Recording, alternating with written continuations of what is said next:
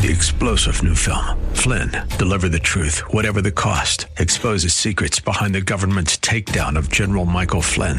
Flynn knew what the intel world had been up to. He ordered the first audit of the use of contractors. This set off alarm bells. He told the truth. He was the most dangerous person for Donald Trump to hire. They had to get rid of Flynn. Flynn, deliver the truth, whatever the cost. Available now. Watch it today. Go to salemnow.com. salemnow.com.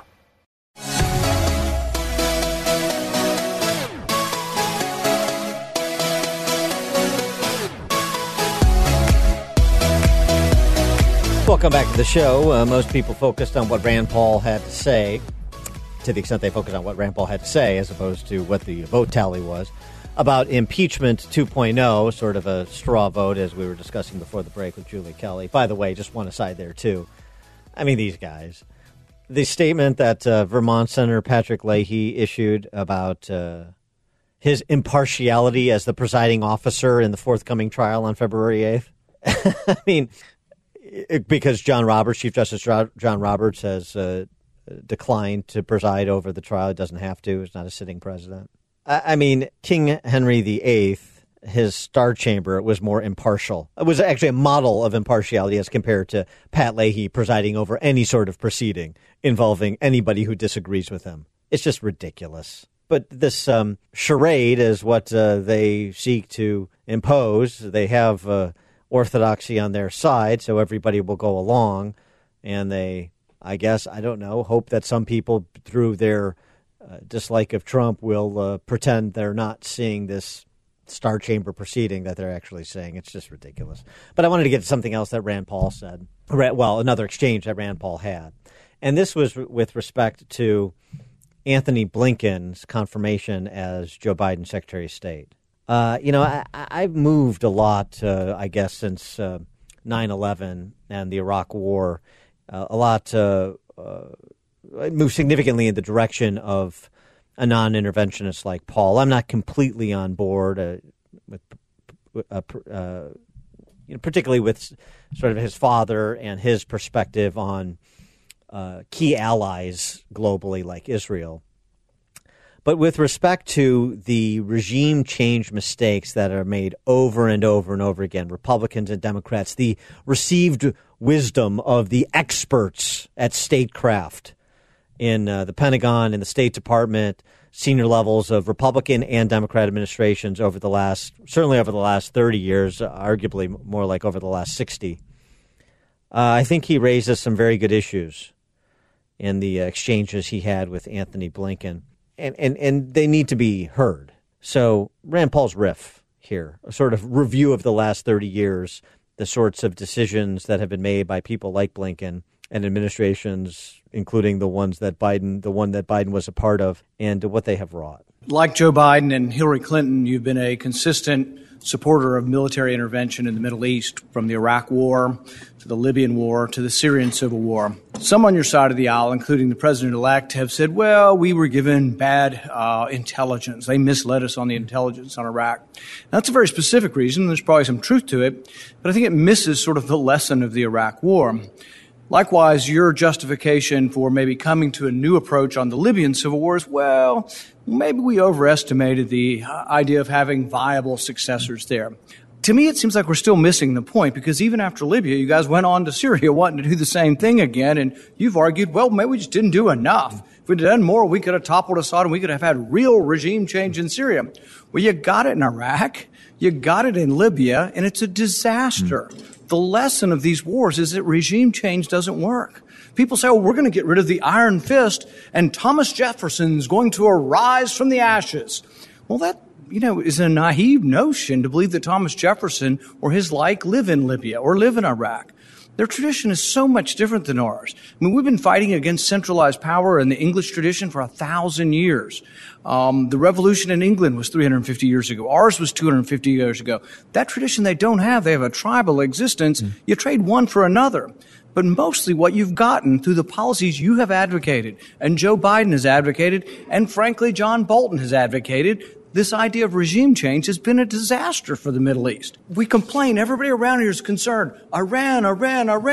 Well, why is Iran stronger? Who's their best friend in the region now? Iraq. We did that. We had a balance of power. It wasn't perfect, but we had somewhat of a balance of power in the Middle East, and you guys messed it up. You got rid of the one bad guy, and another bad guy got stronger. And so then you went to Libya and did the same thing. And they said, well, maybe Libya's a one-off.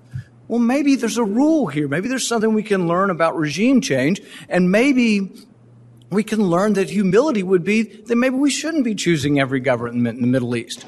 I would argue that instead of always choosing the governments, maybe we should not reward the bad ones. You know what I mean?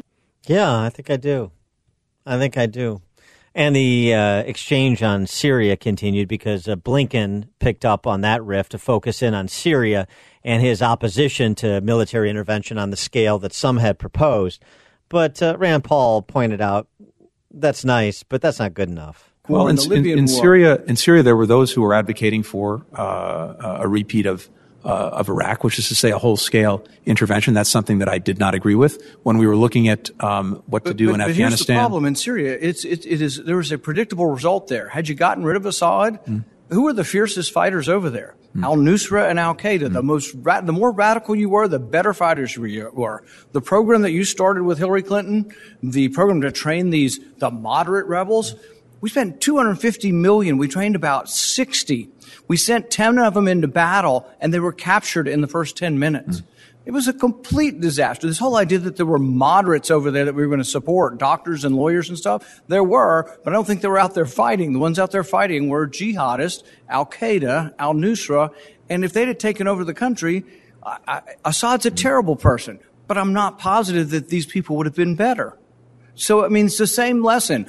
Our humility has to be, let's quit toppling regimes over there. Let's don't support the bad ones, but let's don't presume enough that if we topple them, that in the vacuum, Thomas Jefferson is going to arise, because it never seems to happen. Humility, restraint, narrow definition of national security interests.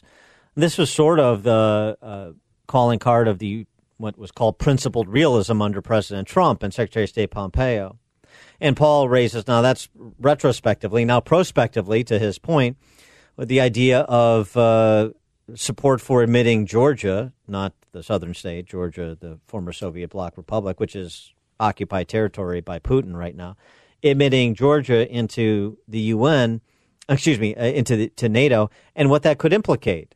How that could be, again, beating those drums here. We've seen, again, in the past that countries that have joined NATO have not been the same target of Russian aggression that we've seen. We were talking about 20 years ago. We might have a valid argument now. Russia occupies Georgia. Russia occupies, or proxy troops occupy part of Ukraine. So I think adding either of them to NATO not only is provocative, but you'd have to think what comes next. I mean, if we're obligated to defend our NATO allies, I mean, basically we'd be voting for war.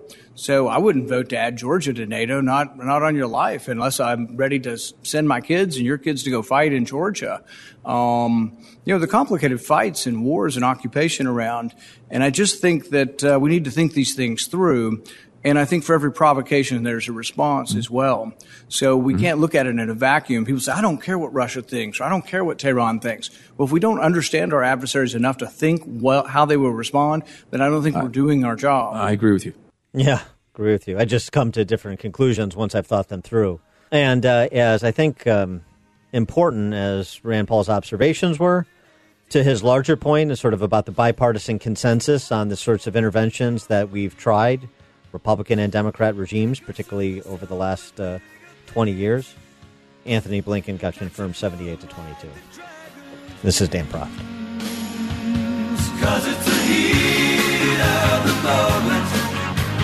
The heat of the moment. The heat of the moment. Showed in your eyes. Exposing political fakers, fixers, and takers. He's Dan Proft, and this is the Dan Proft Show.